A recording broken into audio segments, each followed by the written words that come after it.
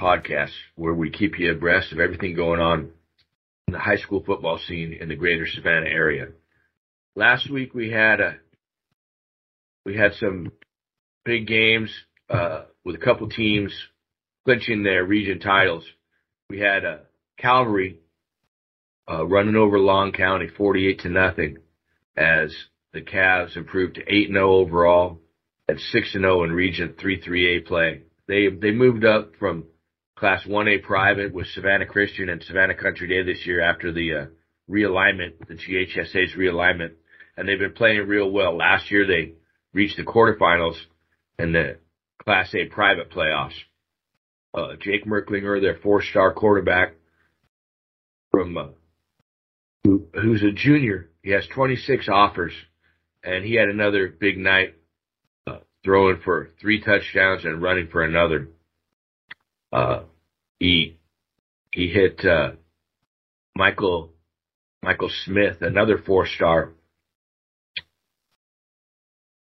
tight end, with a couple touchdowns in that game. AJ Butts had a pair of touchdown runs, and then Quentin Morris had a scoop and score for Calvary Day in that blowout win. Calvary Day is set to play against Beach at Savannah High Friday night. So the Cavs got that number 1 seed in the playoffs. They'll be at home for at least 2 games there.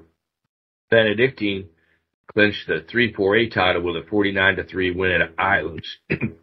Danny Britt wasn't really happy with the win.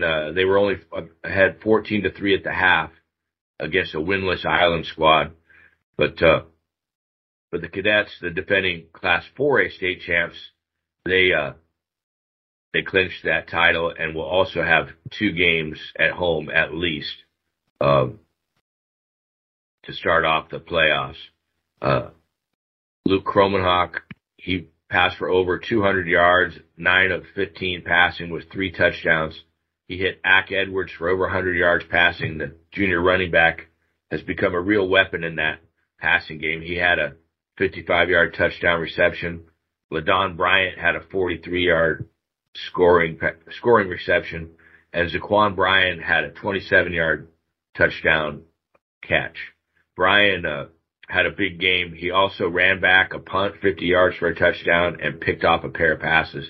He's been dealing with a leg injury for much of the year and hasn't put up the numbers that he had last year when he had, I think, 95 catches and 1,300 yards receiving. But he's starting to come on, and it might be just the right time for the Cadets to have their star really shining as the playoffs approach here. Junior Nasir Samuel had 78 yards rushing. All of those came in the second half for Benedictine as that defense once again just really dominated. Johnson last week, they suffered a big loss at Country Day. The Adams Smashers are now 5-4 and 3-3, and they had to play without Malachi Bacon, their sophomore quarterback. He had a broken right thumb and is out for the season. So Amarion Scott had 87 yards rushing in that game for Johnson, and now Johnson, we'll talk a little bit about this later, what they have going in the final week of the season in a do-or-die situation. Savannah Christian rolled to a 48-8 win over Groves. Zoe Smalls had another big night, running for over 100 yards and 4 touchdowns. He now has 19 total touchdowns on the year for Savannah Christian, which is sitting in that number 2 spot in the Region 3-3A standings.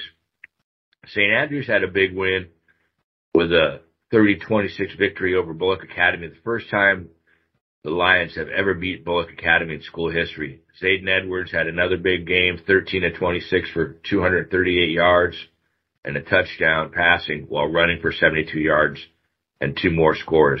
His brother, senior Zaire, ran for 89 yards and a touchdown and had 6 catches for 150 yards and a score. So that duo has really emerged as one of the top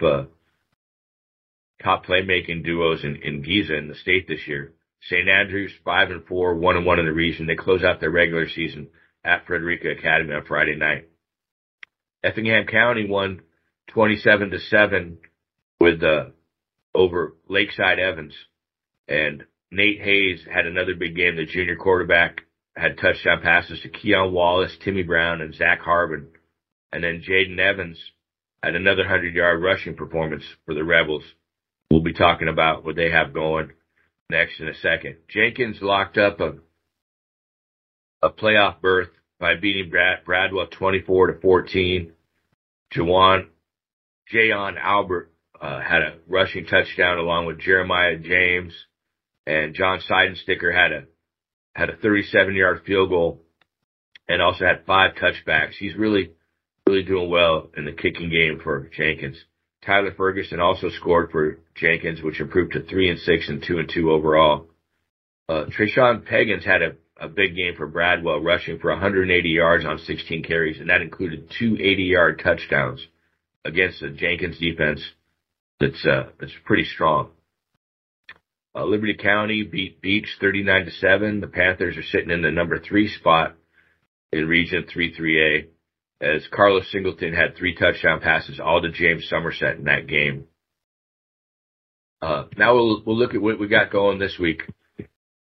It's Thursday right now, and Benedictine plays at Pooler tonight. They got that region title in hand, and Luke Kromenhoek has really come on strong as the season progressed in his first year as a starting quarterback, the Florida State commit. They'll be playing against a New Hampshire squad that is locked in at the number 4 spot after losing. They had to play last Wednesday night at Burke County. Paulie Seeley, they lost that game 37-27 on the road. Tough place to play up there in Burke County, but Paulie Seeley, their senior quarterback who's committed to Wofford, he threw for 281 yards and 2 scores. He now has 24 touchdown passes on the year. And Jalen Hampton, you have to go back and check my Twitter feed for this one-handed grab that he made for a touchdown. That was a pretty incredible catch.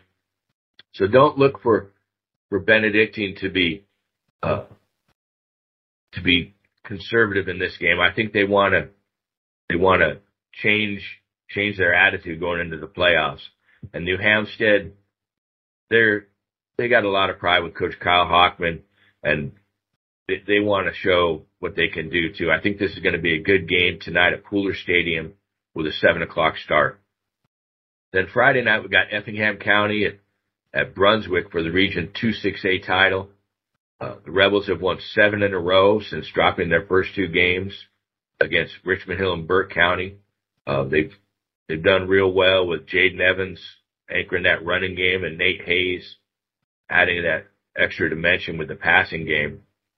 They've got a great defense with a defensive backfield featuring Ashley Thompson, Keon Wallace, Timmy Brown, and Messiah Bacon, who has 5 interceptions on that squad. They'll be going against a Pirate team that won the region title last year, and they averaged 233 yards rushing per game with 3 or 4 guys that can get the job done. Jamarius Towns and William Heck are 2 of those. They've combined for nearly 1,100 yards rushing and 9 touchdowns. Then we got Friday night at Islands, 7:30 kickoff, Long County at Johnson. This one is with a playoff spot on the line.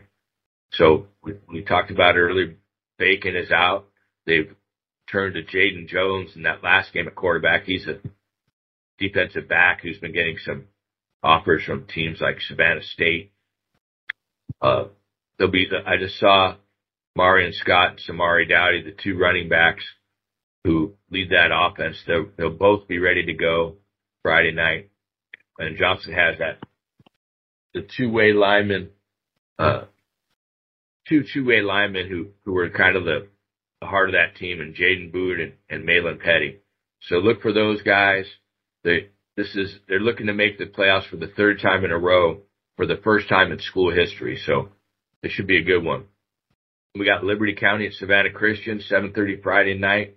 Liberty County is fighting to hang on to that number 3 seed as they go on the road to face Savannah Christian, who wants to hold on to that number 2 seed. So that should be a good game.